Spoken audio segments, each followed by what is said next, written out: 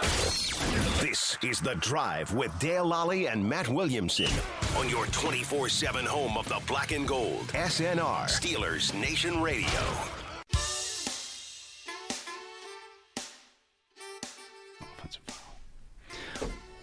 Welcome to The Drive. I'm Dale Lally here with Matt Williamson. Matt, the OTAs are underway over at the UPMC Rooney Sports Complex.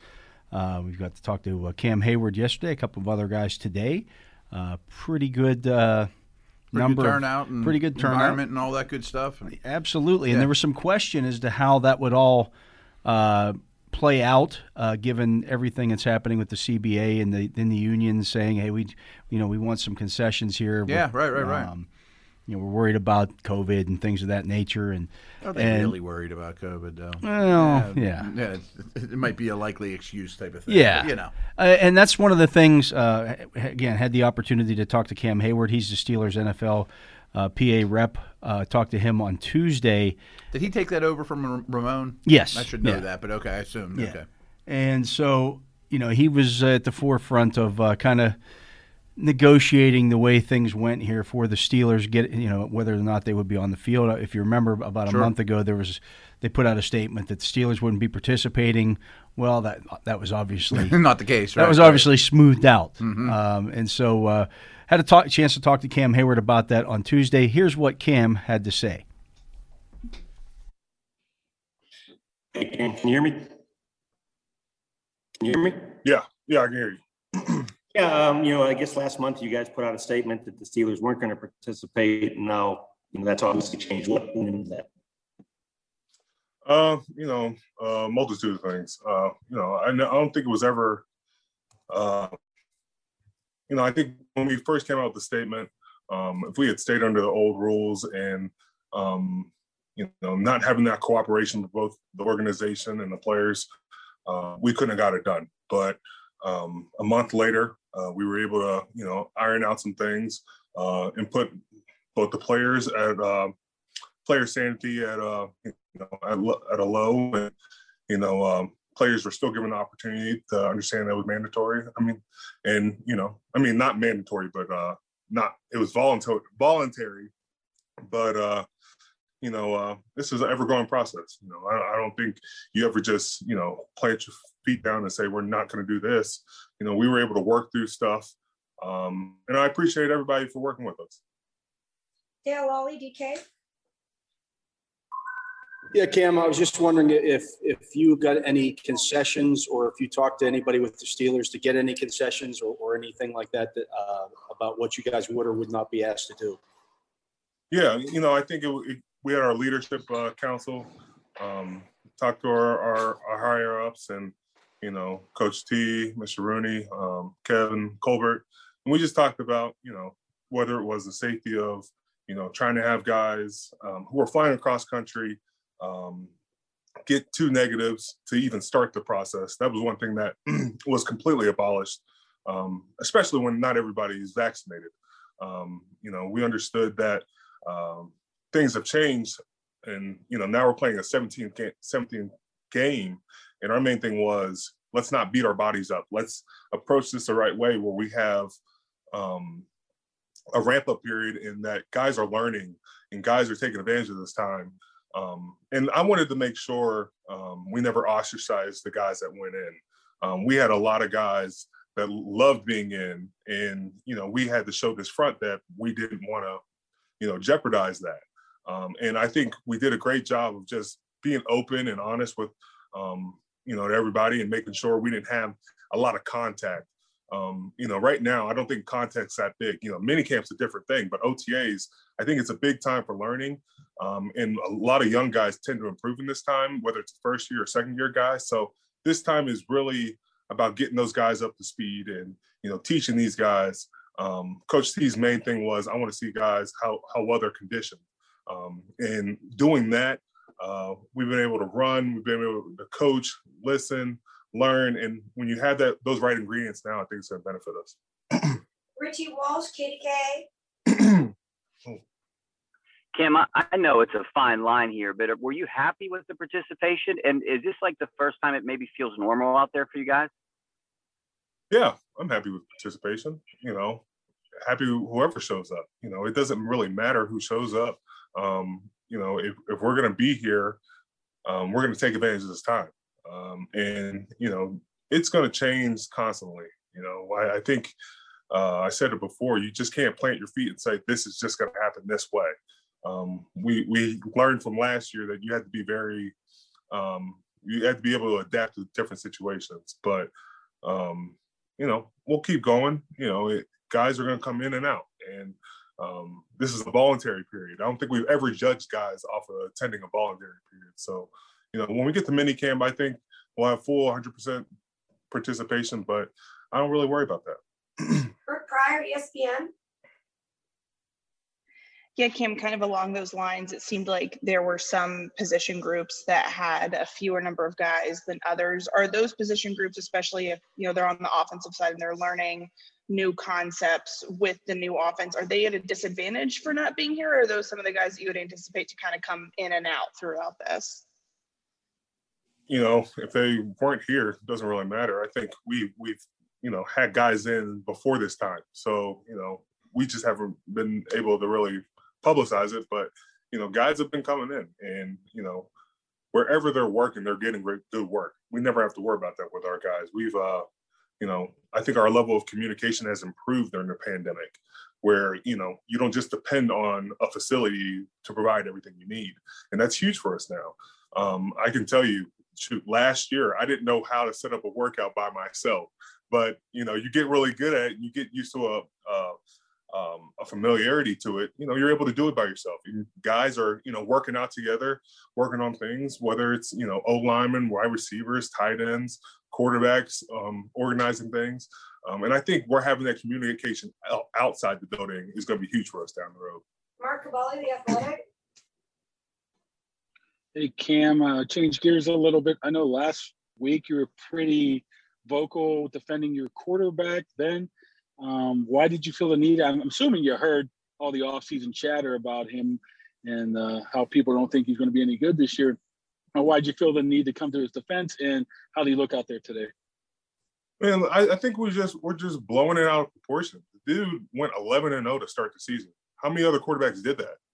And I think we can sit up here and talk about we lost the game last year. We lost to the Cleveland Browns. Okay, so be it. We fell off at the end. We still made the playoffs, but I'm not here to say my quarterback's not able to do it. I've seen this guy win Super Bowls on TV. I've seen him day in and day out compete. And, you just get frustrated because, I know Ben puts in work, and I know how much he cares about this team. If he didn't want to do it, and he didn't, if he was just here for the money, that's one thing. And I don't think we would ever have to worry about that. But when he steps in this building, he's 100% dedicated to this. So when I hear the bad mouthing about him being, a not great quarterbacks, and then everybody's ready to elevate other quarterbacks, I'm like, what have they done? This guy is a proven winner, but yet we're ready to discount him. All I was saying was, I think having a greater balance is going to make him that more dangerous. You bring in guys, and I know our offensive line is in flux, but, they're going to be better because they're learning a different system. We bring in another running back. We bring in, our receivers are a year older. Bring in another tight end. All these different things I think can help Ben. And, I'm excited for him. As a defense, when the offense can stay on the field, that lets us know that we're okay. When the offense isn't on the field and we're on the field, that means we gotta kick butt. But when the offense is on the field, we can totally get after it. Jerry Dulac, Post-Gazette. Hello, Cam. Was it important for? I'm well. Was it important for you and Ben to be here on the first day? And what was the message, if any, that you delivered to your veteran players about OTAs and attending? I don't know if it's, I don't put a lot of stock into this. I think, we can benefit from it, but if a guy's not here and chooses to go elsewhere, that's not a big deal to me. The guys that aren't here are usually veterans who have been in the system. But, for me and Ben, it's like we try to cultivate relationships right now. We try to learn different guys or new positions. And that just comes with time. I think there's growth that can happen for a younger guy to, talking to our older guys. And the younger guys like to emulate older guys during this time. But, going forward, I tell my guys, this is voluntary.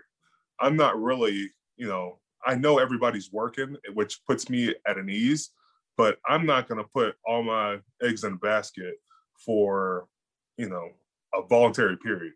This is the time to learn, and, the virtual meetings are what, and then you have your field work. But every guy in this building and outside this building, I know is putting their best foot forward. The conversations I have, guys can get good work wherever they go. It's just about where they feel like they need to be.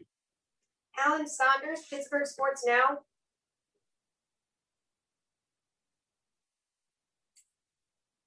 You mentioned it a little bit earlier, but how much did the 17th game, how much does that kind of change the math for you about how and how much and how often you want to exert yourself and go through contact in the off season? Man, I think it was just an overdue thing that needed to be changed. When you talk about our off-season work, 17th game is it's funny. We get a 17th game, and they say they shorten our preseason, but then we have the Hall of Fame game. So it's not really like we're shortening anything for us. We just gain an extra game, but we just have to be smart. Whether it's reps now and during team game, you just want to, it's a war of attrition already. Let's add a little bit more bang to it. So, those hits on the body.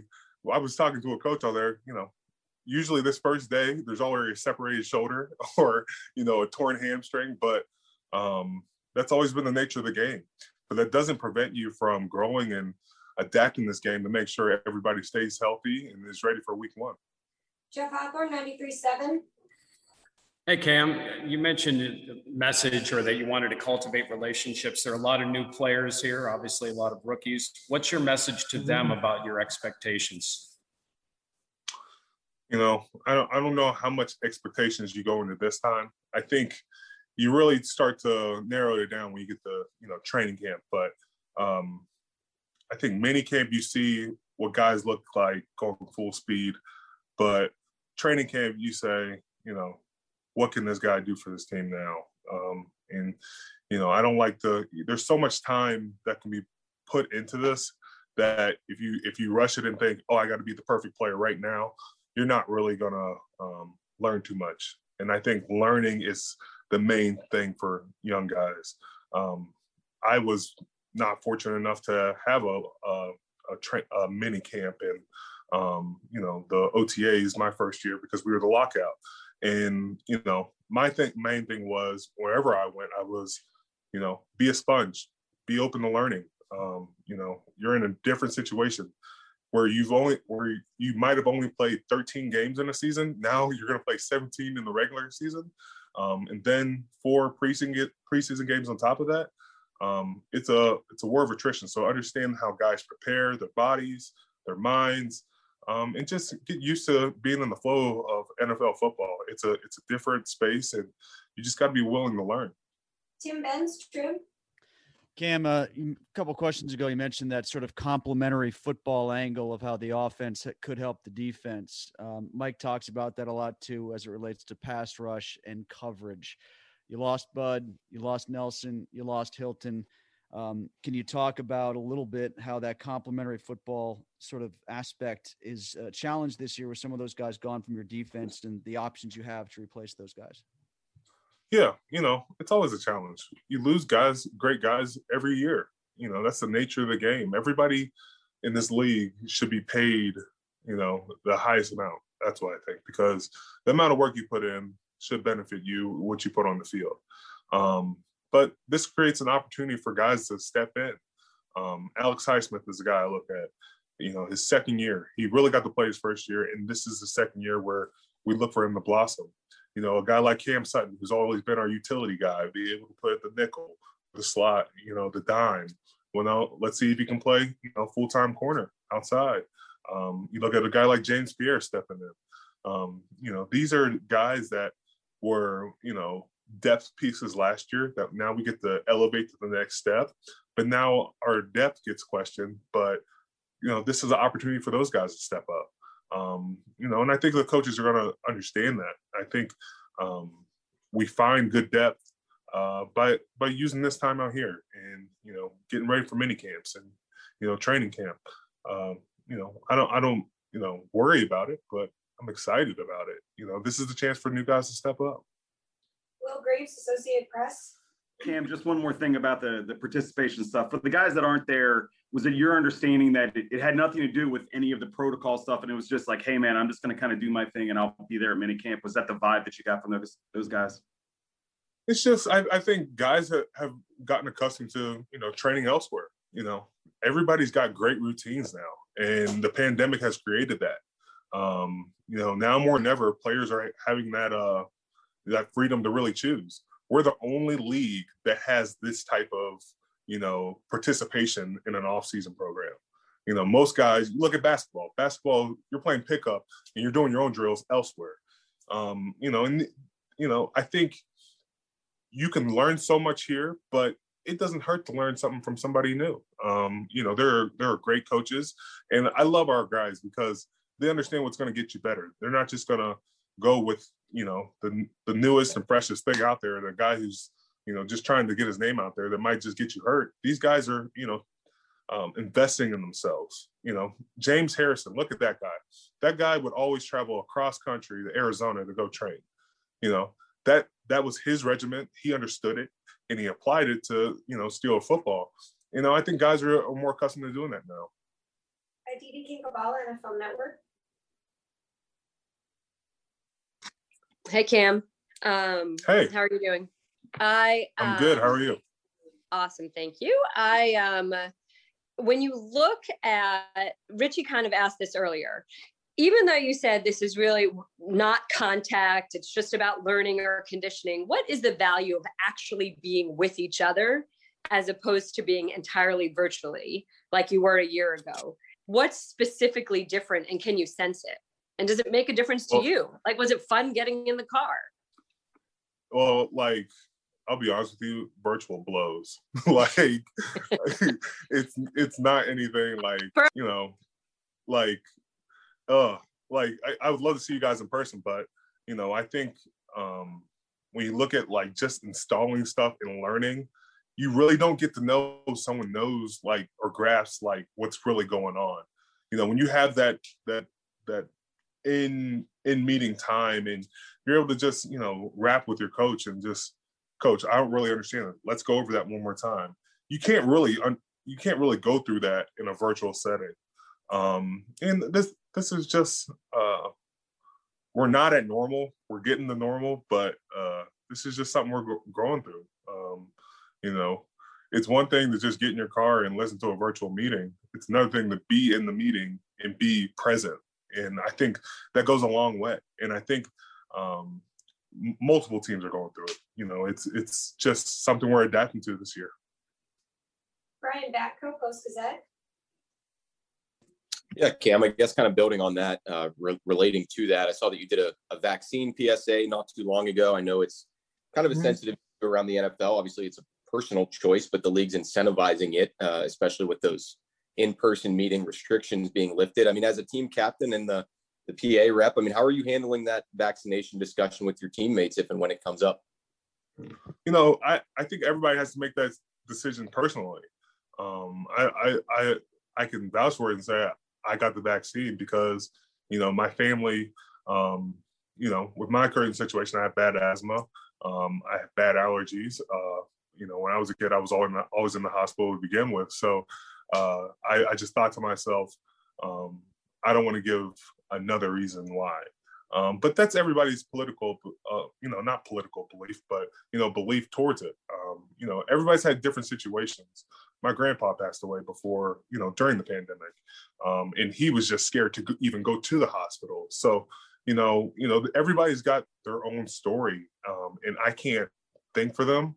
All I can do is provide them the information and let them make a choice of their own. And I think guys have been doing that. Some guys have gotten COVID and are wondering, do I get the shot now? And so they need to understand that and understand why and when they should be getting the shot. All right, gonna get to the last two and then we'll let you go right for the Faldo Post-Gazette. Hey, Cam, is the union and for the Steelers specifically, are you comfortable with the injury protection for players who do choose to train outside of the facility? Was that part of it negotiated on your part?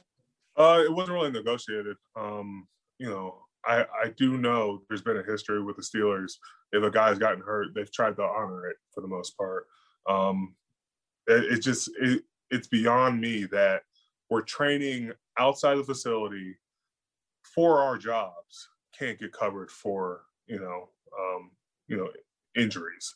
I think that's one thing that needs to be addressed soon, because I think at the end of the day, we're all just working towards one goal, and you shouldn't be penalized if you're out anywhere just trying to work on your game. Brooke, did you have a question or no? No, Ray asked my question. I'm good. Oh, okay. Well, thank you, everybody. Thank you so much, Cam. Nope, Ray asked my question. That's this is what we deal with on the Zoom calls. Yeah, I'm glad I'm not involved in that. I got to be honest. Like, you don't know when your turn is going to come up. Oh yeah, you've explained that before. I don't know if you explained. And so it to the audience, you could right. be first. Mm-hmm. You were could second be, today, right? Yeah, with that one. Or with that one, you could be 8th. You could be 10th. And so you kind of got to have 4 or 5 things that, okay, I want to ask them about this. Someone just asked that. And then all of a sudden you get down there, and if you're down at the end of this thing, and you're checking off the questions as they're going, like, oh boy, I got nothing left here. Do you ever pass? No, I always ask something because you don't. I mean, you only get 1 or 2 questions on these kind of things as it is, and this is the only availabilities that you have. So I mean, you spend so much time I'll pulling figure one player something to out, the side yeah. and having a talk with them just one-on-one, and that's vanished. That's vanished. But we're getting closer, as Cam said there. Oh yeah, a lot of the Steeler players at the OTAs. It's above 2/3 have been there. A lot of the more veteran players are not there. They really don't need to be. They really don't need to be, and that's they wouldn't be getting a lot of reps anyways. Right. You wouldn't want them to, because you want to get if you're Mike Tomlin and his coaching staff, you want to get as good a look at some of these younger guys as you can. Mm-hmm. Even the non-drafted, even the bottom of the roster guys. Because you want to see if there's a he stands out. Right. Absolutely.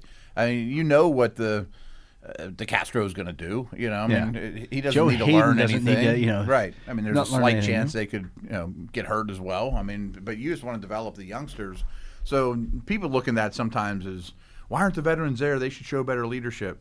They really won't do anything. They just stand there. And I mean, it's not. Well, really and to Cam's point, you heard him say this, that he and Ben Roethlisberger have been there both days thus far, and they're, as your offensive and defensive captains, they're trying to learn these guys. And get around these guys and kind of get a good idea of. And that's certainly commendable. And not every team has their leaders there right now. I mean, they don't have to be there. I guess Ben had a bunch of rookies over his house for a dinner or something like that too. Cam's obviously the perfect guy to be the team rep too. I mean, he's been great with you guys all along. You can tell he's great with his teammates. He's great on the field. So makes perfect sense. Yeah. So I mean, that's all part of this, and as we know, there were a lot of veteran guys. Mike Tomlin said this during the draft. He was asked about the OTA sessions. This is phase 3 of them. There were 2 phases before this, and the Steelers have had a lot of guys in and out of the building in those first 2 sessions. Well, now you've added all the young guys to this. Right, a whole new crop have added in, right? Yeah, so all the veteran guys could have already been in here and learned, okay, here's what the new offense is going to look like. Take this with you, go work on it wherever you're going to work on it. We're bringing all these new guys, they have 90 guys on the roster. Right. I mean, it's kind of weird how it's set up like that. That really 2/3 of the team goes to the first 2/3 of minicamp, and then the whole new flood, with just a minicamp under their belt, they only meet their new teammates, the veterans, but then they're done. It's kind of an odd setup. Yeah. So I mean, that's what's going on right now. It's a lot of learning. It's a lot of teaching. A lot of questions and those kind of things that are going on right now. Some of the younger veterans are there, obviously. Yeah, right. But a lot of the older guys are not, because, as you said, they don't need to be there for these kind of sessions. You're not teaching old dogs new tricks in regard to, okay, here's here's how we have this outside leverage. Here's how we played. Right. We've already gone over inside that hands when you're blocking or whatever. I mean, these guys have been coached. I do think there is some value. I mentioned this before, just across the league. So many players signed one-year deals that, put your best step forward for your new team or, market yourself as best as possible, even if you're not getting a ton out of them. I think the young guys get a lot out of it, though. Yeah, there's no doubt. Yeah. And that's why, that's why they have these things is for the young guys, for the younger players, because. Or if you're making a position switch. Yeah. Right. I mean, this is, maybe, you were in camp last year with the Titans. Mm-hmm. Well, they're going to do things differently. Very differently. Yeah. It's not like baseball where you play right field and you know what I mean? Or I'm the center on the team, and so the play is a little bit different, but I can pick that up pretty quickly and I know what I'm supposed to do, and I rebound a score and do that stuff. No, you're asked to do some completely different things. I mean, if you're a right guard, outside zone's not outside zone in every city, city exactly the same way they do it. Just look at the 3-4 defenses around the league. Mm-hmm. They don't all run them the same way. No, not at all. I mean, it's kind of gone the way the dinosaur to do the old school two-gapping, just eat up as many blocks as you can. Because nobody runs the ball anymore. Because nobody runs the ball, and you're looking for penetrators everywhere. And plus the league is just getting flooded with awesome defensive linemen, so why not use them? But still, they all run those things a lot differently. I heard an interview with Curtis Marsh. I forget what podcast I was listening to, and he was just blown away of how well the Steelers use their big guys to set up their edge guys, in terms of slants and stunts, and that goes back to LeBeau, and not every team does it that well. He's like, boy, they set you up for success here. Yeah, that's why I'm not super concerned about that position necessarily. I've seen, a lot of fans say, well, they need better outside linebacker depth. I've seen them win with, Anthony Chickillo. I've seen them win with just guys at the outside linebacker position. As long as your defensive linemen are doing their job. They're doing their job. Your linebackers are going to be successful. I'm not at all discrediting the great accomplishments of Lloyd and Green and Gilden and Watt, and we've seen tons and tons of Bud. But you're right. I mean, scheme helps that position more than if you would say lose Cam Hayward. I would rather Hayward and Tuitt are at least as important to Watt. And certainly his depth to me than the other way around. Yeah, but the Steelers just completed their second of 10 OTAs today. Okay.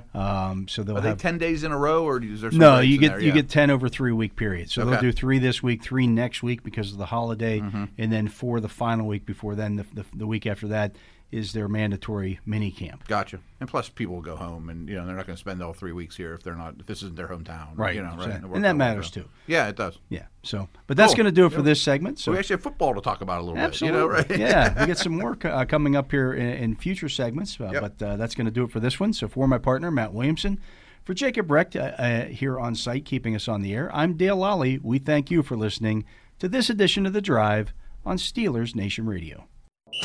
You're tuned to The Drive on your 24/7 home of the black and gold. Steelers Nation Radio.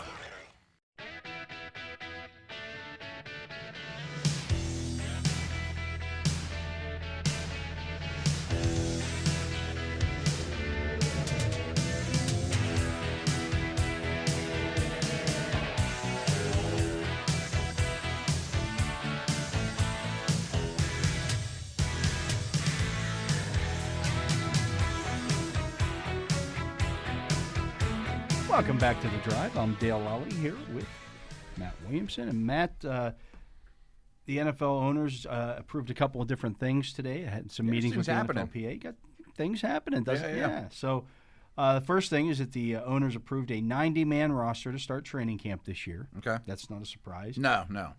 With cuts to 85 on August 17th, 80 on August 24th, and 53 by August 31st. It's a little odd. I'm not sure if I like that, hate that, whatever. I mean, it's just an odd situation. I mean, I'm sure it's really easy to cut those first 5. You're gone. And frankly, I think that's useful. Sometimes cutting is not the problem. Stopping, as Chuck Noll once said, is the problem. I like the early cuts because if I'm a position coach, I don't want these poor 2 dudes in my linebacker room that I know aren't making the team, and I need to, spend any time on, So let's concentrate on the guys that got a shot. But I'd probably want it even more so, more than 10 being gone that quick, maybe 20 being gone that quick. Yeah, I mean, I get it. You're still playing some games. I guess that I haven't looked at the schedules yet, but I'm sure that lines up with the preseason games. The preseason games. Right. So after that first preseason game, you cut 5 guys. After that second, you cut 5 more, and then you get down to 53 after your third one. Yeah. So you don't have to play your guys that you in that third preseason game or fourth one for the Steelers. You're not going to want to be playing guys that have no chance. Quite frankly, you can't afford to get hurt. I guess there's 2 ways of looking at it. Is why am I playing this guy who I know I'm going to cut, but I don't want to play the guys I know that aren't getting cut either. Right? Yeah. I mean, I don't you'll want play to some, and you'll play players 40 through 53 who you think as they are right now, and sometimes. They'll be even higher up the ladder. There'll be 5 guys that you want to look at for maybe that 52nd or 53rd spot, and they can make the team based on what happens in that last preseason game. But overall, there's typically not a lot of turnover there. No, you're right. And they have a pretty good idea. Offensive lines are always interesting to me and how you handle that, because you can't just put out a slappy for one thing, because then your quarterback's killed. You get your quarterback killed, even if it's Haskins. And you can't even operate. You can't look at the guys you want to look plays, at. Right? Yeah. You can't. You got to put a good enough line out there to evaluate the others on the field, but you don't want it to be too good that you're losing your starters. Well, here's the problem for the Steelers. Continuity's really hard too. Here's the problem for the Steelers this year is that so many of the offensive linemen that they want to look at or have are young guys. Oh, absolutely, and haven't played with the dude next to them. Right. So do you, if you're Mike Tomlin this year, do you play that line? Does Kevin Dotson get more snaps? Dotson's a perfect example to me. Next to Kendrick Green, next to Chuks Okorafor at left tackle, those kind of things. It's going to be you got to see that stuff, right? Without question. Maybe don't play DeCastro much, but he's going to be the one that's telling everyone what to do. Right. That's the other part of the equation. Yeah. They all look around at each other and not sure what the heck's going on. So I think that'll be really interesting how they handle their O-line groups. Plus, they may have some positions they're kind of fighting for, and they drafted 2 guys. How do they bring them along? And you also want to get good looks at your backup young quarterbacks, but they can't be behind garbage offensive line. You can't be snap the ball and duck. Right. Or you can't have you're not getting a good look at your running game or your schemes that you're trying to work on. If your running backs are getting tackled at 5 yards in the backfield every time because nobody can block anybody. Yeah, I mean, I'm thinking about Green specifically because I think he's the only rookie that has a chance to start. But if he plays 5 preseason games, 17. Well, they can't play 5; they got 4 or 4. I'm sorry, one more than everybody else. 17 regular season games and hopefully playoff games. Like he's never played 22 games in his career. That's what happened. What happened to T.J. Watt his rookie year. Yeah, he essentially played almost every snap of every preseason game. Right. Then in the regular season, he was getting a lot of snaps at linebacker and also playing all the special teams. Right. Right. That adds up. So you have to be cognizant of that. We heard Cam Hayward in a previous segment talking about how teams need to be smart with guys with a 17-game schedule. Maybe you do need to ease up a little bit. Oh, I think you do. I mean, you brought up the point a couple times of you'd like to keep an extra running back. I mean, because that's such a brutal position and the turnover's rough anyway. Maybe they love Harris and he's going to get the highest percentage of touches, but maybe it's 5% less than we think, and that's smart. You know what I mean? Yeah. You have to be careful with that. According to Tom Pelissaro of the NFL Network, the NFL and NFLPA have agreed to a salary cap ceiling for 2022 of $208.2 million. You told me that off the air, and I originally thought, why would they even put a ceiling on anything? But it's a high ceiling. It's a really high ceiling. For people who don't realize it, that's really good news, I think. Yeah, the cap this year is $182.5 million. It's never gone up. So you're talking about a $26 million increase in that's a significant jump. It doesn't mean it's going to get there, but it sounds like they think it can. Well, we got the news yesterday that the league has given approval to 30 of 32 teams to play in full stadiums next year, and I would think that all 32 are going to be full when the season starts, because one of the 2 of the ones that are holdouts right now are Indianapolis and Denver. Yeah. Well, I'm going to a concert in Indianapolis in July. Yeah. It's at Lucas Oil Stadium, and it's going to be a full stadium. Right. So what are you waiting for here? I'm not sure what the news is or what the hang-up is. I'm sure it's something political that I have no idea what I'm talking about. But I can't believe that we only have 2 stadiums that don't have full capacity. Yeah, they'll all be full. They'll all be full. So right. Which is great news. That makes you much closer to that $208.2 million salary cap. The reason they signed a monster TV deal. Right. Yeah, right. The reason they capped that at that number is that if the revenues come in higher than that, they can use it to pay back some of the benefits to the players that they had to suspend last year because of the pandemic. Nice. So yeah, the players get their money back. Yeah, that's a win-win for the players. You're going to spend more on our contracts when they come up, and we may even get some back pay. Which is great. Some things back, which means the owners are pretty comfortable. So the the $208.2 million salary cap. Is that what it was? 208.2. I think that's what you said. Yeah. Yeah. It is. Yeah. 208.2. So when we looked at this last week, when we looked at Spot Track, where the Steelers stood in terms of their salary cap, Spot Track at that time was estimating a $192.5 million salary cap. Wow. They estimated it going up $10 million, which is typically what it does. Right. In this case, it would be going up $26 million. So you can add an extra $16 million onto if they get to this, which they should. If that's what they put the cap at, right, they feel pretty good about getting at least close to that number. Right. Yeah. I mean, and unless something strange in the world comes up between now and then, maybe that's really what they're saying is it's going to be 208.2, right? Unless some crazy thing happens between now and then. Again, that was negotiated between the NFL and NFLPA. The NFLPA wants those benefits paid back. Yeah, right. So they set it at a spot that's high enough that the cap was going to go up, but low enough that they can reach it and get those benefits back. Yeah, right. So we may have some surplus, of course. Right. And it's been so hard the last year or two. How do I negotiate Patty Mahomes' contract, Dak Prescott's, and now we've got Mayfield and Lamar and Allen? I'm sure front offices have said, we need to know this number sooner than the offseason we're going to encounter it. Give us some highway that we're going to give me a fairway that I can at least sit down the middle of and have some clue.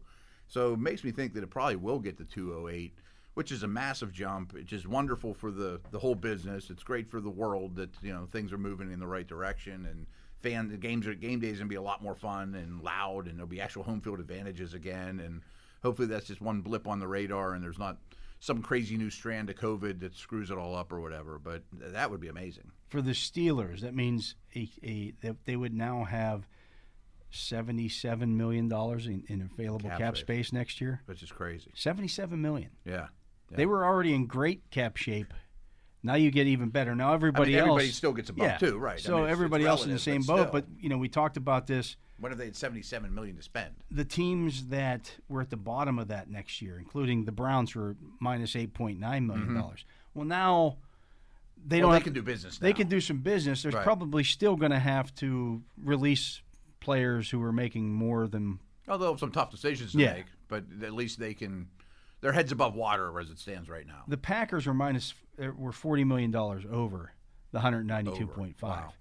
So this gets them at least within shouting distance. The Cowboys were also way over, $34 million over. The Giants at $25 million over. Wow, the Giants $25 million over the cap. Right. Yeah, that's a good question. The Rams are feeling a little bit better about that now. Now you maybe only have to cut one or two guys to get down or get some cap.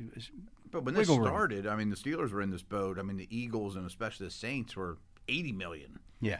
When the last cap number came out, because all these teams thought it would go up 10 and it went back 20 or whatever. Right. So, no, this works out really well for the Steelers, for the league. I mean, I'm always in favor of teams being able to keep their players if they want. I wonder if it affects the Julio trades at all or any of that kind of stuff. I mean, I know Atlanta's in bad shape this year and he probably needs to go, but at least they won't be totally swimming a year from now. Right. Yeah, you can make some moves that help you out long term. Maybe you do then extend guys. Maybe there's some extensions coming. Yeah, maybe you were holding off till you saw what that was going to be. That's why we haven't seen a Lamar Jackson deal or Allen or some of these other quarterbacks get signed because they weren't sure what the cap was going to be next year. Well, now they know that, okay, this is probably what it's going to be. Yeah. So now we can act accordingly. I wonder if there'll be some extensions too. And the agents are going, ooh. Oh, the agents are real happy, right? It would have been nice if we knew this before this free agency period. Right. You could give guys, really you could build those escalators contracts. Yeah, that would have been nice to know. But hey, I mean, I'm not looking at gift horse in the mouth or whatever. But I mean, Atlanta's a bad example because I think they're in really bad shape. But some of these teams might be able to make another move this year that they hadn't planned on because you can build that. Yeah, you can build that. You sign guys now to a 2-year deal because you know what the cap's going to go way up next year. So we can, we talked about the Steelers potentially. They should look at Morgan Moses. Yeah, I've really thought about that a lot, and it's really warming up. Now you can sign him and say, "Hey, Morgan, we're going to give you 2 years, $14 million. We'll give you a minimum salary this year. We'll give you $7 million in signing bonus. Yeah, so you're going to get half of it this year, and then next year you're going to make a nice salary. Yeah, and if by chance he doesn't work out, that doesn't kill you to cut him. Yeah, and he has a nice chunk in his pocket. You get a right tackle for 2 years, and you let the other guys fight it out on the left side. I love it from a football perspective.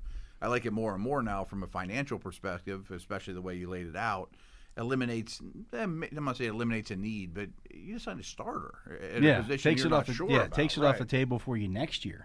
Right. That hey, Steelers got to sign an offensive tackle this year because, is Dan Moore ready to play next year? I don't know. He's a 4th-round draft pick. Yeah, who's to say? And just gives you a buffer. I mean, it just if Banner or Chooks doesn't work out, you really only need one of the two to work out. It moves Haig down the list a little bit too. You'd hope Moore doesn't have to play at all, and you can totally redshirt him and coach him up.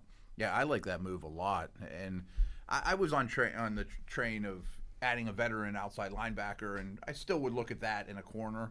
But this right tackle move, they're just hard to find. If you could find a guy like that, that would make There'll be sense. corners cut loose at the end of training camp that, or even after June 1st that you look and go, hey, that guy could help us. Yeah, maybe he could play snaps for us. Offensive tackle's a little different. Teams aren't necessarily. Yeah, teams aren't cutting loose. Starting offensive tackles. No.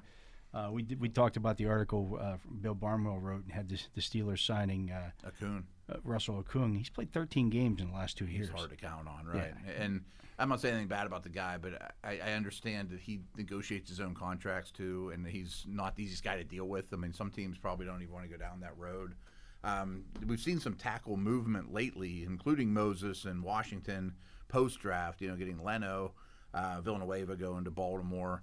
But they all had something weird going on in their situation. You know what I mean? Fisher, some of those moves. But they're done. They're not going to be a bunch of tackles all of a sudden available. There's one right now. I'd be on the market. Yeah, for sure. Mike Clay wrote a piece on ESPN. I sent this to you last night. Yeah. Predicting the top NFL rookie leaders in 10 key stat categories. Top 5 in passing, rushing, receiving, sacks, and more. And more. Yeah, Mike does good work. He's a Philly guy or from that neck of the woods, the wrong end of the state. He does good work. Always like to read his stuff. Here's projections on the quarterbacks in this year's draft class. Okay. Trevor Lawrence, 4,269 passing yards, 23 touchdown passes. Okay. I don't think that's crazy. Okay. I mean, I think he's starting week 1. I'm not sure about the others. I've never done projections, and it's more of a math thing than a scouting type thing. I don't know how you do that for some of these guys. Like, when do you think Fields starts? Especially with the new coaching staff in Jacksonville. You don't know how much they're going to throw the ball. You don't know, their tendencies. You would imagine you're doing this for 17 games for Lawrence, but the other guys, Mac Jones, and I mean, Zach Wilson's going to start. Zach Wilson's going to start, but the other 3, to me, how do you project how many games they're going to play? Yeah, you don't know. What were Lawrence's numbers again? 4,269 yards and 23 passing touchdowns. You going over or under on? Over on the touchdowns. Really? Yeah, 23 is not that many. I mean, 17 games. I guess. Yeah, Zach Wilson, 3,993 yards, 20 touchdown passes. See, I don't think he'll be as successful as Lawrence, but I also think people are kind of sleeping on him a little bit. Like in these dynasty drafts I've been in, he falls really late, and he wasn't my favorite quarterback in the draft, but they're not a bad group around him all of a sudden. I mean, it was an abysmal offense last year, but it's going to be a lot better this year. I mean, it's probably bottom third, but it's not going to be horrendous. Justin Fields, 3,187 passing yards with 18 touchdown passes. Sounds like they think that's a 17-game schedule. Or maybe that's how you do it for all of them, is a 17-game schedule. Sounds like maybe they're thinking maybe he plays at least 15. Yeah. I tend to think that'll be the case, too. Yeah. I mean, Dalton should not be as tough to get past as Jimmy. Would not think so. You wouldn't think so. And especially the teams are in different places, too. I mean, Jimmy took that team to a Super Bowl 2 years ago, and Chicago's, I know they were a playoff team last year, but they're kind of rebuilding. Trey Lance, 2,464 yards and 16 touchdown passes. Okay. I mean, these ones are hard to comment on because how many games do you think he plays? And Jimmy could get hurt in week 2, too. But the final one's Mac Jones, and this one actually is for 17 games. Oh, really? It's 1,400 yards and 7 passing touchdowns. So it's that's about the Patriot passing game in a nutshell, right? Without any of the Cam. Cam played all those games last year. They had 6 touchdown passes as a team. As a team, right. Interesting. I don't know how that one plays out either. I mean, they're so different. Rushing yards. Yeah, here's when it hits home. He's got Najee Harris for 987 rushing yards. I'm going over that. Way over. I'm going way over. I'm at like 1,200. Yeah, somewhere in that range. Yeah. Javonte Williams at 789. They don't have their receiving yards. That's added down later. Okie dokie. You mentioned that earlier. Yeah. 789 rushing yards for Javonte Williams. You going over or under that? Over. I'm not sure Gordon's going to be a Bronco on opening day.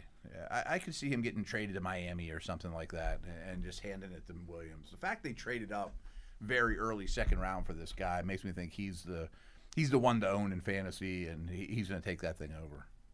Number 3 on the list is Michael Carter with 623 rushing yards. I think you know his role at least. Yeah. I think he has a direct path to starting. He's going to play. I like his chance of playing more snaps than Etienne or Sermon. Yeah.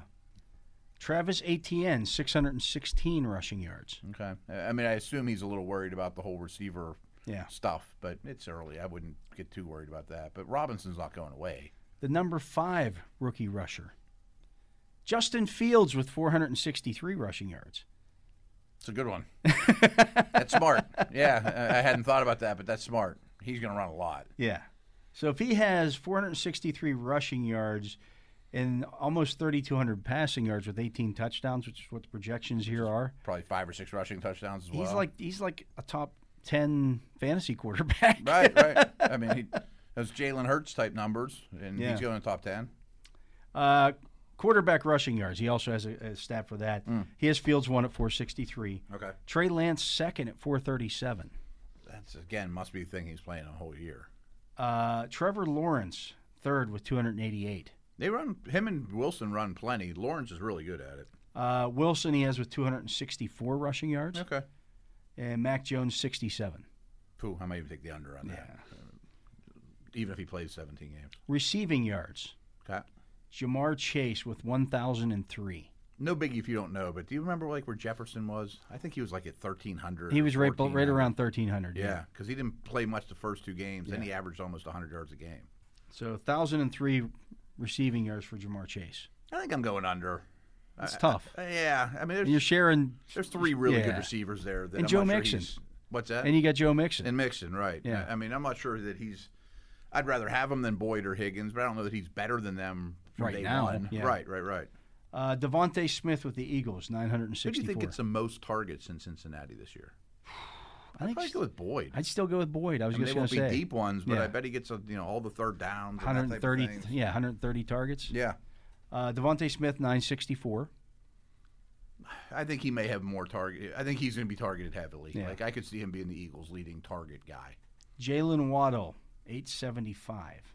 He better hit a couple long ones. Yeah. Which is certainly possible. I don't know that he's going to hit 80 targets, though. Yeah, I don't know. I mean, what's he going to have? What's his ceiling? 50 catches? Yeah. And I really like him, but Gesicki, Parker, and especially Fuller aren't going away. Right. And Fuller's going to take some of his long touches, too. I don't know that Waddle's going to be really productive. Kyle Pitts, 780. I'll take it. I'll go over. I'd go if over Julio's on that too. gone. Yeah. And I think that's kind of a foregone conclusion. I think he'll line up and be, a starting wideout basically at some point. The 5th one is Rashad Bateman at 657. I'm going under that. I'm going under that. Yeah. They don't throw the ball enough. I bet they throw a little bit more. I mean, if they were, I don't know what they were last year, but say they were 55% run, I bet it's down to 52 or 53, but it's still going to lead the league. Right. Running back receiving yards. I'm not sure Bateman wins the starting job. I mean, I like the player a lot, but that's not even a slam dunk. Running back receiving yards. Interesting. Travis Etienne, 463. Okay. I think I'd have Harris over Etienne, though. Najee Harris, 379. Yeah, I think he'll be every bit of that. Michael Carter, 221. Yes, maybe over on that. I'd go over on that. And I don't love Carter, but I bet he plays a lot. Javonte Williams, 186. I might go over on that. I might go over that. He's a good receiver. Yeah. I mean, Gordon's not bad, and Gordon's not bad in protection either. But if Gordon, for chance, isn't there, he'll go way over it. The last one is Trey Sermon at 153. I'd go under that. I'd probably go under that too. It's not a big deal, but the running back Wilson got hurt in minicamp this week. I'd go with the kid the Eagles drafted from Memphis, Gainwell. I really think he'll be there. Naheem Hines. Yeah, I bet he goes over 200 this year. Absolutely. Yeah, right. Yeah. He's gonna be on the field. He'll be a returner. He'll be active every game day. Yeah, I bet he's 300-400 maybe. Touchdowns from scrimmage. Okay. Najee Harris with 8. I'm going over on that too. Yeah, I'd go over that. Yeah. Jamar Chase with 7. I think that sounds about right. He excels in that neck of the woods too. Yeah. Kyle Pitts with 6. I'll go over. Travis Etienne with 5. I'll go under. Devontae Smith with 5. I'll go under. Kind of strange Javonte Williams doesn't make an appearance on there. Right. I bet he falls in the end zone more than 2 or 3 times. Yeah, I mean 5 is the basement not that big there. A number. Yeah. I mean, it might take a while, but even if Williams is the starter in Denver the last 6-8 games, he'll score 2 or 3 touchdowns. Right. In the second half of the year. Interceptions. We don't need to get That's too. A tough one, yeah. J.C. Horn with 2.1, Richie Grant with 1.8, Caleb Farley with 1.7, Patrick Surtain with 1.6, and Asante Samuel Jr. with 1.5. I mean, there was much to add to that. I mean, the rookie corners last year had a tough go of it. They will see lots of targets. They'll see lots of targets. I don't know if Farley will see the field. I mean, he's the one name that kind of stood out there. Is he going to be playing? I assume he will, but who knows? Sacks. This one's interesting. It's not a great crop. No. Jalen Phillips with the Dolphins with 5.5. He would definitely be my highest pick. I'll take over on that. Okay. Kwity Paye with the Colts at 5. I don't expect much. That's from like some more of than he these had guys. in college. Right, yeah. I don't expect a lot from this crop. I'm going to go under. I think I'd go under across the board probably. Adofe, I don't even know how to pronounce his always that first name now. What's Jason? Yes. I don't know if Adofe gets to the quarterback any better than Jason did, but Jason did not get to the quarterback last year at Penn State. And Mike Clay thinks he gets 4.5 sacks this year. I'm going under. Yeah. I think he's a part-time player. Yeah. In year 1. Peyton Turner with the Saints, 4.5. Under. I mean, Davenport and Jordan are the starters. Yeah. Same thing with Joe Tryon in Tampa Bay. Right. He's a third guy. 4.5, yeah. I'll go under. Okay. I'm trying to think how many Chase Young have last year, or who were the leaders. He had 7.5. Yeah. And he missed time. He's way better than all these guys. Right. Yeah. Tackles. Okay. Zaven Collins with the Cardinals at 128. I'm going under. 128 tackles is a lot. That's a lot. Although I would have to look at this and see how some of these teams who are the big tackle teams credit tackles right. Yeah, because it's different. That's why tackles. It's a terrible stat. It's a horrible stat. Right. Horrible stat because it's different for every team. And sometimes 4 guys get a credit for a tackle on one play, or and which it's not always one-on-one situations. But yeah. I don't know that Collins, and I really liked him before the draft, and I still do. I don't know that he immediately steps in and tears the league tackling up. machine. Right. Yeah. I think he's going to have some adjustment. Micah Parson with the Cowboys, 113. I'll go under with that too. I really like the prospect as well. But Van Der Esch and Smith are still there. They're still there, yeah. And I think that immediately, I'm not sure if this is how they said it or not, but I think one thing they really liked about Parsons is they might just rush him off the edge on third downs too. So you don't get many tackles that way. Right, no. I mean, he may not be an every down second level player. Jamin Davis with Washington, 108. I think he plays a lot. Yeah. That one I think is pretty solid. Pete Werner with the Saints with 85. Is he going to be a starter, though? I don't know. I mean, Demario Davis is never going to leave the field. Right. I like Warner. I think he is kind of a plug-and-play guy. That's probably about right. How about this one? J.C. Horn with the Panthers with 70. Rookie corners get thrown out a lot. He's a willing tackler. He's physical. And I wonder, he did it in college. It's a lot to ask from a rookie, but when they play Atlanta without Julio, is he following Ridley? You know, is he following Michael Thomas? I assume that's the plan with him in time. If so, he'll get every bit of those tackles. Yeah, you know absolutely. What I mean? Yeah. If you're going after the number one receiver, it's going to be a long year, a busy year. Not very busy, year. Yeah, for sure. But those are the rookies. Lots of good stuff happening here around the league, and it's not a great rookie class. I hate to say it. It just isn't. You know. Well, with where the depth is, it's not a big name rookie class. It's bad for fantasy. It's bad for sack guys. But there are lots of offensive linemen, sure. That kind of stuff that that make you a better football team, but not necessarily garner a lot of headlines. And 5 obvious quarterbacks. Who knows when they play? And I think this year will be remembered as the Lawrence year, of course, but the 5 quarterback year will be the calling card. But really, only 3 running backs of note. You know, so some of even the receivers, I don't like quite as much as the last 2 years. You know, I mean, there's a lot of small guys. Yeah. But that's going to do it for this segment. So for my partner, Matt Williamson, for Jacob Recht here on site, keeping us on the air, I'm Dale Lally. We thank you for listening to this edition of The Drive on Steelers Nation Radio. You're tuned to The Drive on your 24/7 home of the black and gold. Steelers Nation Radio.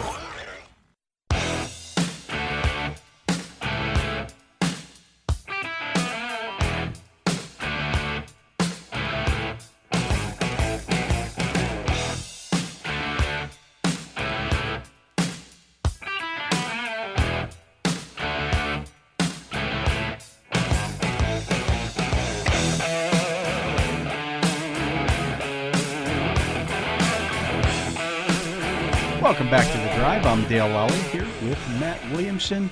And Matt, at the Steelers OTA sessions today, after session number 2, we had an opportunity to speak with 2 second-year players who are being counted on a lot by the Steelers this year, that being left guard Kevin Dotson, who was a 4th-round pick last year, and Alex Highsmith, who will be moving into Bud Dupree's right outside linebacker spot, their 3rd-round pick a year ago.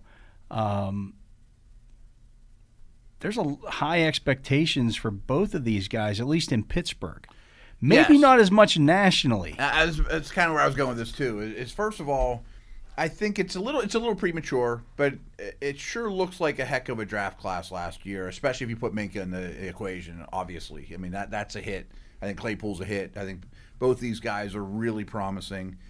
You know, and the national media doesn't get that, which I've been there. I've been that national guy, and it's hard to know the 4th-round pick from last year is ready to step up in Green Bay or San Diego. But it's not like he didn't play. He did. It's not like both of these guys didn't play. They got forced in a way. I don't think they were planning on playing 1 year ago today. But how many times do we say teams tell us what they think of their players? And I think the writing's been on the wall that they trust these 2 to start now. And got enough last year in live games, let alone practice, that everyone gets to say, we're counting on these 2 to be starters, and we're with them every day. And we didn't add anybody to either spot that was going to challenge these guys for a starting spot. That doesn't often happen. No, second-year guys that have played, I don't know how many snaps between them, but I'm guessing 700 or something like that. Yeah. Maybe, or between the 2 of them are going to be my starting guard and starting outside linebacker in camp, no challenge, boom. That says a lot about these 2 players. Yeah, so I thought that was interesting. I actually asked Alex Highsmith about, some of the national perception of, hey, you saw the stuff out there before the draft of Steelers going to draft an outside linebacker. They got to replace Bud Dupree, and well, he's still here. Or Steelers got to draft a guard, and no, they needed centers and tackles. They didn't need guards. Right, right. But you saw guard listed as a big need a lot, and I don't. It just wasn't realistic. No, I didn't ask Kevin Dotson about that, but we did talk to him, asked him a lot of other stuff. So let's hear what Kevin Dotson had to say. Fun guy. Yeah, he's. I'm sure. I was wondering if you could walk us through some of the main differences between Coach Sean and Coach Adrian, and. I noticed one thing that when you guys were under center, you guys had your hand on the ground. Is that something that Coach Clemens emphasizing here this spring?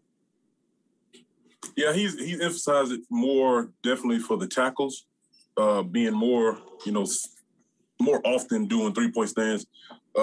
Last year I did 3-point stands the whole year, so it didn't really change for me. But some of the guards, they did 2-point stands last year. He's trying to get a little bit away from that to be able to come off the ball a little more. Let's go to Jeff Hathorn. Jeff. Kevin, how different is it for you this year with new guys on your left and right? And what's that feel with the group without Marquise and Villanueva there?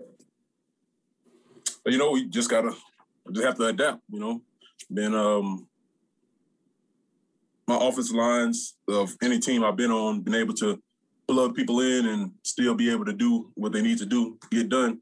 We're going to miss the leadership of Pouncey and them, but, we're going to have to adjust. We can't hold on to it. We have to move on and start our own stuff.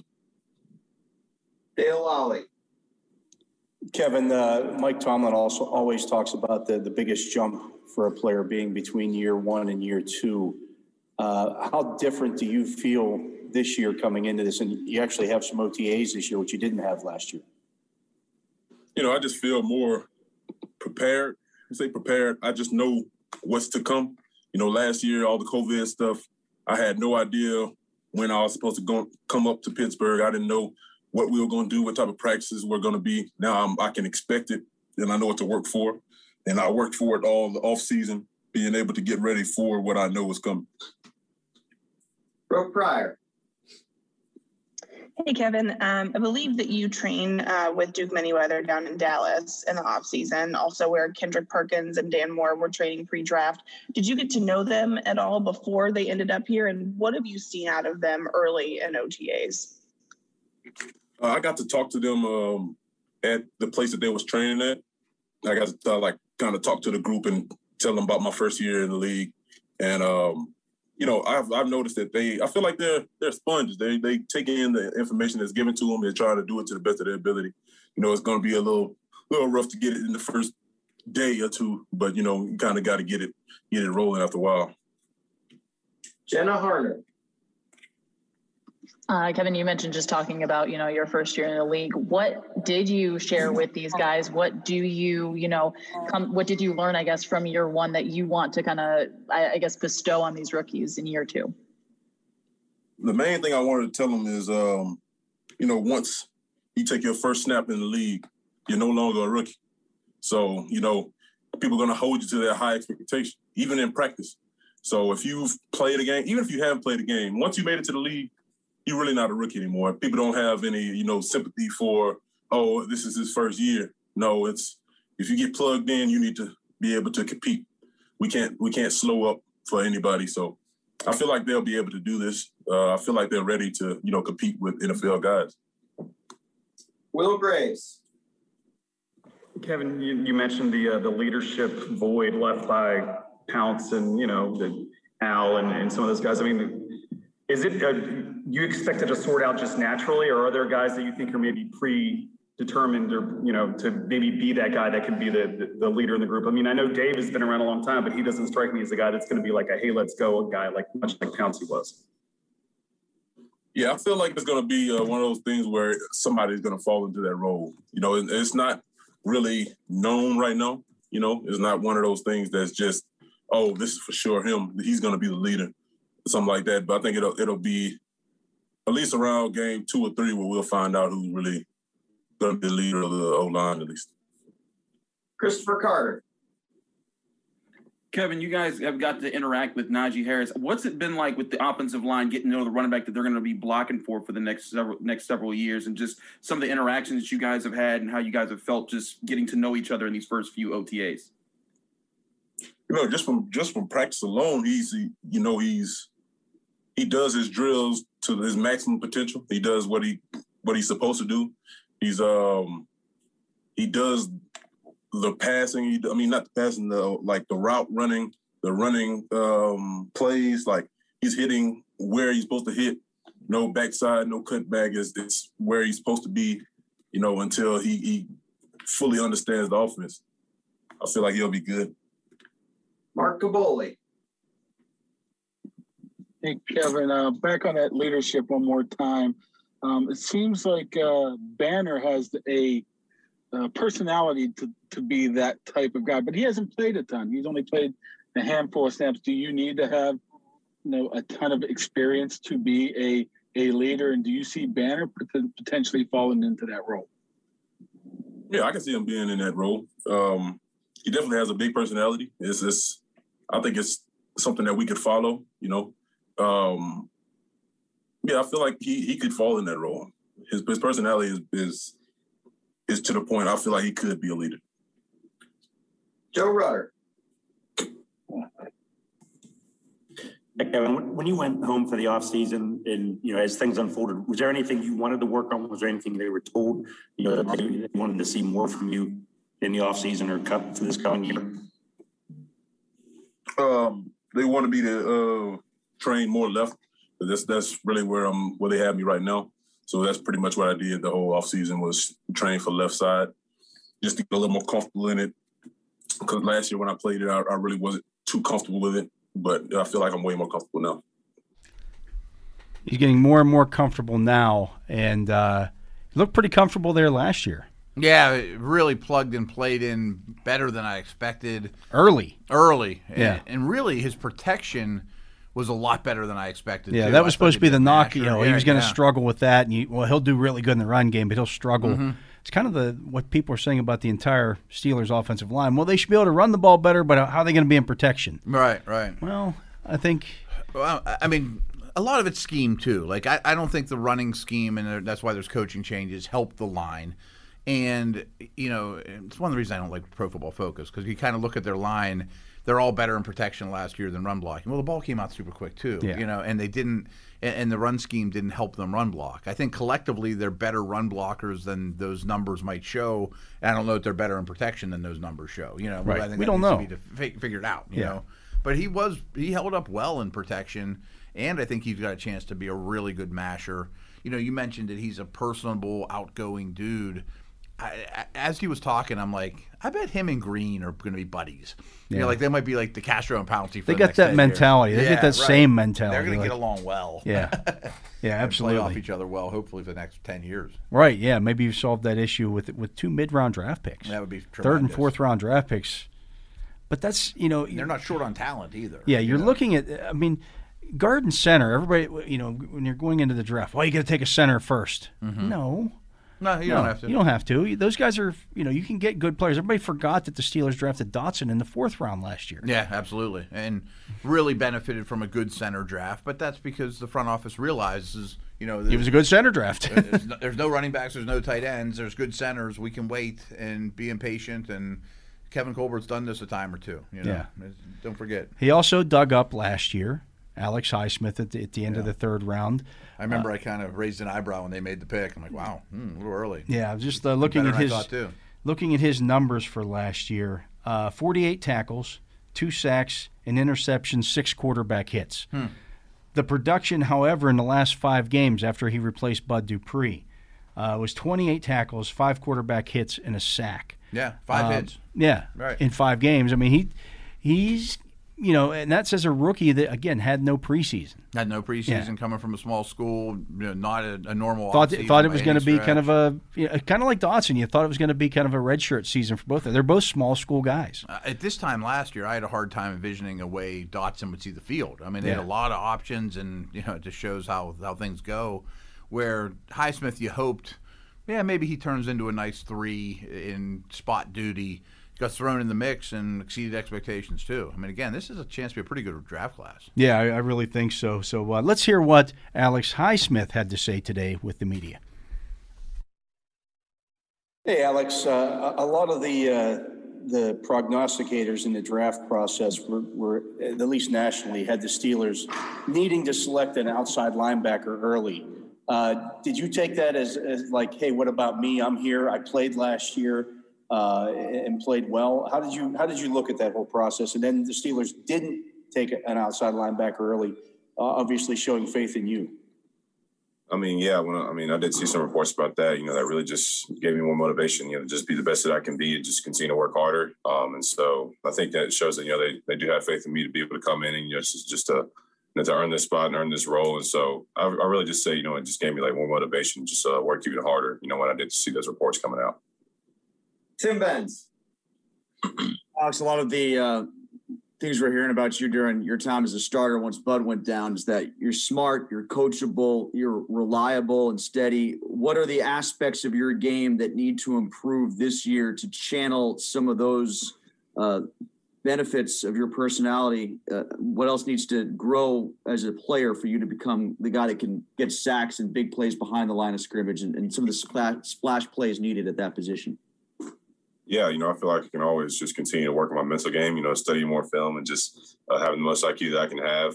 Just one thing that came into this offseason, wanting to do was just to get stronger, gain a few pounds, but really just put on a lot of muscle. And so I feel like I've done that, and I feel like I've got a lot stronger. So just being strong in the run game, being strong in pass rush, and also just polishing my moves, polishing the moves that I have right now. So I feel like, it's been a great offseason so far. I'm ready for people to see all that I've been working on.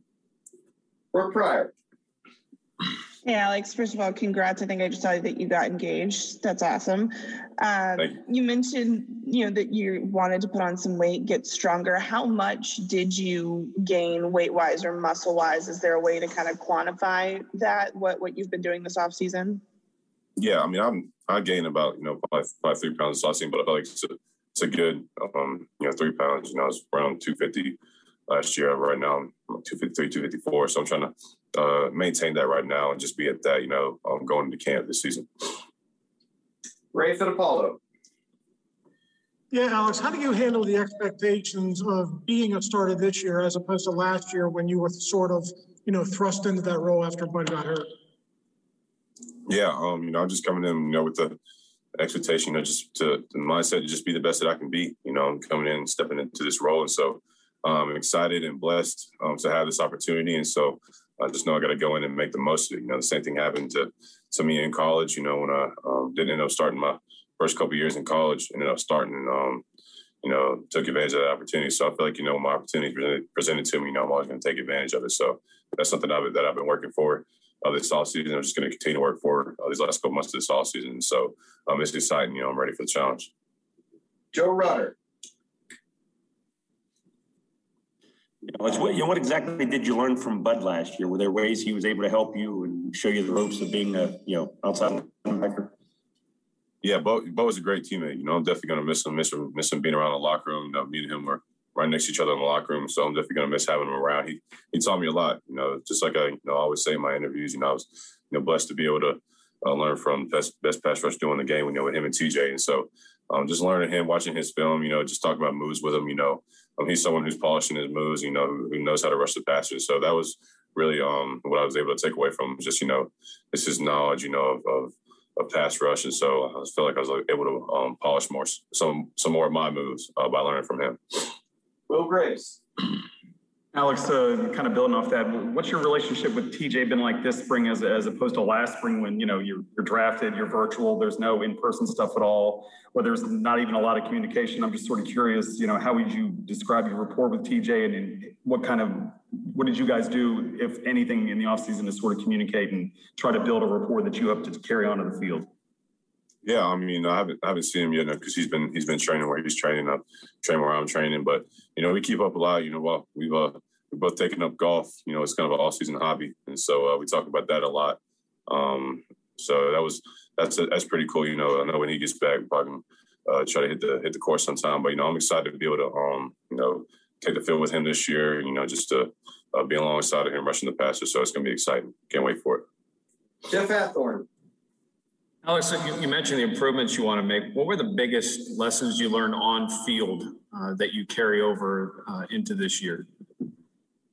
The biggest lessons, I'd probably say just to, always, first of all, always be ready and always be prepared mentally. That's something I feel like, separates the good from the great in this league, because everyone's talented. Everyone's talented to be able to get to the NFL, but, what separates the good from the great is the great are the guys who study film and the guys who, know what to do mentally. So I'm just going to take that just to another level this year by studying even more, and just so that I can be able to recognize formations and that'll help me just to be able to get up the ball faster. And so that was something I learned, just being able to watch my film. I feel like towards especially the first couple of games, when I came in for Bud, I was slow off the ball at times because I was seeing too much. But as the game started slowing down for me, I was able to process things easier. And so I feel like the more rest that I get, the slower the game is going to come for me. And so that'll help me just get off the ball faster, create more pressure, and get more sacks. Jenna Harder. Alex, kind of along those lines too, just what advice, now that you've gone through this one time, granted this is a different OTAs than this year, what advice are you kind of giving to some of the new guys here, if any? Yeah, just come in and just outwork everyone. Just make the most of your opportunity. A lot of people want to be in the position that we're in the NFL. We're blessed to be able to play the game that we love for a living and do it for a living. And I just actually was on a Zoom call with them last week, and so talking to the rookies and new guys, and so I just told them come in to make the most of your opportunity. The average career span in the NFL is like 2 to 3 years. So you got to, when you get this opportunity, you got to make the most of it. So that's the main thing I'm just preaching to them. Just make the most of your opportunity. Just come in and work, and just try to eliminate distractions. Because that's what hurt guys who have talent, who make it in this league. The ones who have the talent, the ones who are really good, they don't make it because it's probably some off the field distractions and stuff like that. So I say eliminating that stuff and just coming in and just focusing on the task at hand. The task at hand is to win the Super Bowl here. That was Alex Highsmith, and as you heard, very motivated, serious kind of young man. Yeah, no doubt. Well spoken too. Yeah, has a plan. Definitely has a plan. You heard him talk about how he wants to work on his get-off. Mm-hmm. We talked about the quarterback hits that he had last year, and that's the one thing I would say about him is that there were a lot of times where he was close to the quarterback. He just didn't get there. Just didn't quite get there. Sure. He said he wants to study, do more film study this year to learn formations a little bit better and have a better idea of what the offense is trying to do. If he can do that, maybe that gives him that extra half step that he needs to beat the offensive tackle to his spot. It's a good point. It took Bud a while to do those type of things. TJ was really quick with it. I thought one of his, not weaknesses, but I thought getting stronger was something he really needed to do the day they drafted him. Yeah. But I didn't see strength as a problem for him. I didn't either. He's not super quick twitch off the snap, and I think you can work on that a little bit because he is athletic.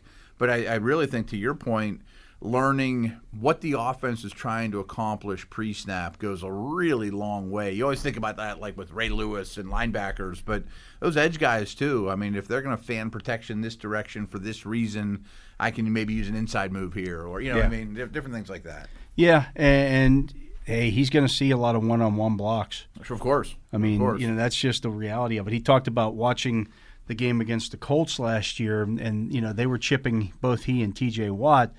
Well, the reason for that was they had, if you remember, their left tackle was out in that game.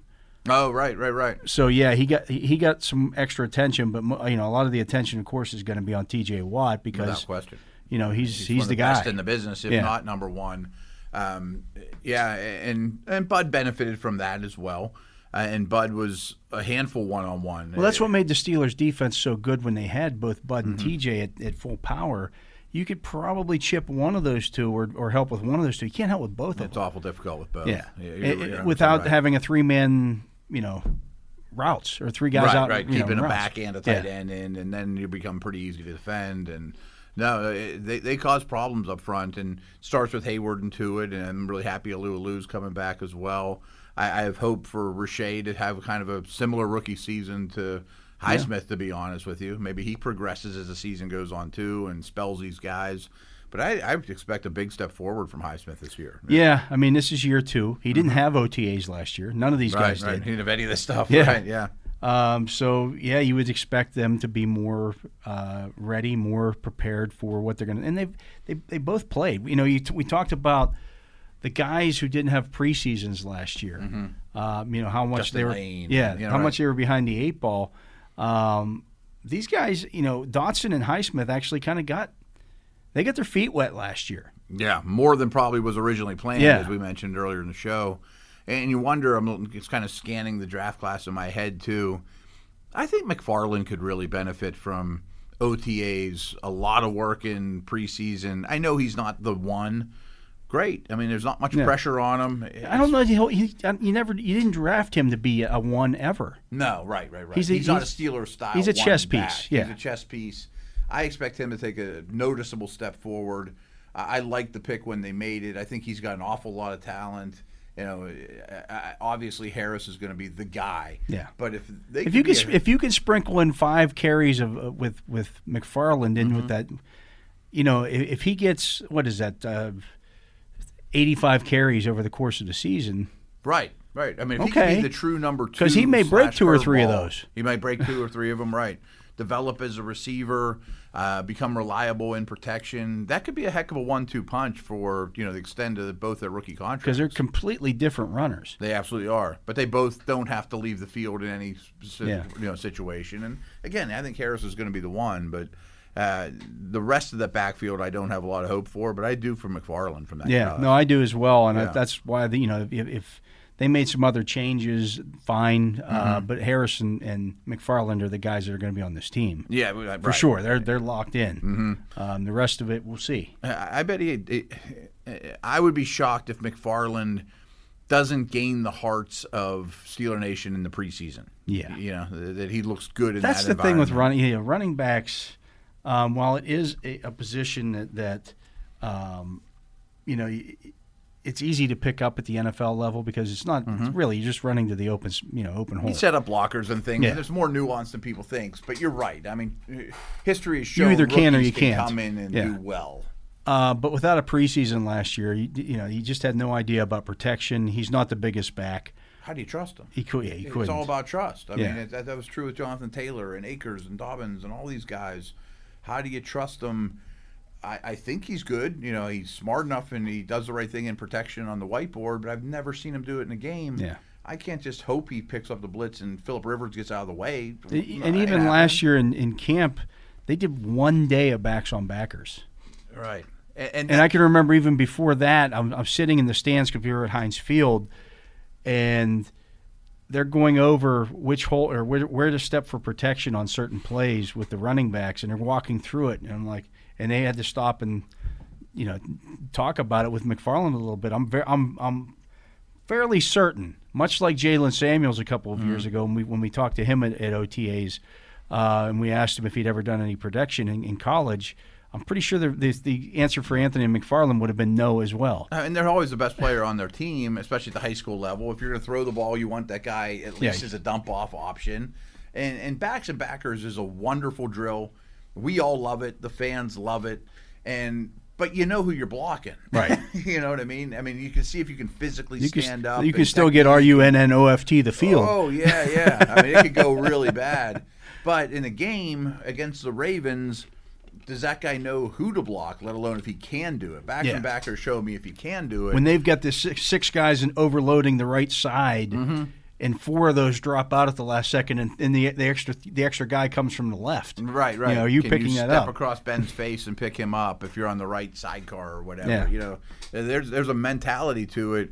And then there's not always a cheat sheet. Ben can't always lean to you and be like, you got 52, because things are happening quick. I mean, he's calling out audibles and whatnot too. He's got to think about the logistics of getting that play in the right guy's ear. He just needs to know. Yeah. And we'll see. I would expect McFarland. There's no excuses for McFarland not to this year. Yeah.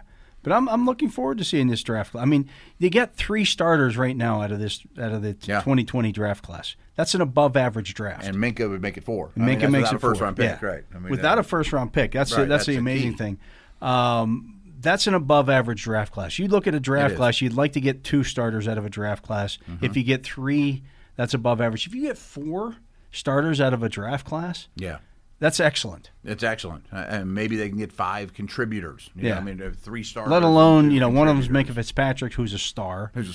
Another one is Chase Claypool, who's a potential star. I don't see him leaving the field too often this year either. I mean, even if a guy like Brooks can be your top backup safety. Right. If he can last the 4 years of his rookie contract, and you're happy he's on the team, and maybe he moves on or whatever, and spot starts here and there, that's cheap labor. I mean, that's the beauty of it. Is we were talking a couple segments ago, boy, the Steelers are loaded with cap space coming up here after the season. Well, you wouldn't be if you were in the Patriots situation and you had to buy a bunch of You got starters. to fill in your holes that you created because your draft picks don't hit. Yeah, I agree. That's the beauty of the draft. But good to talk to those 2 young men. here opening as the Steelers open up training camp. We'll see. We'll play back some more guys that we get to talk to here over the next couple of weeks. Forward, yeah, a lot more of that moving forward. But that is going to do it for this show. So for my partner, Matt Williamson, for Jacob Brecht here on site, keeping us on the air and playing back those interviews, I'm Dale Lally. We thank you for listening to this edition of The Drive on Steelers Nation Radio.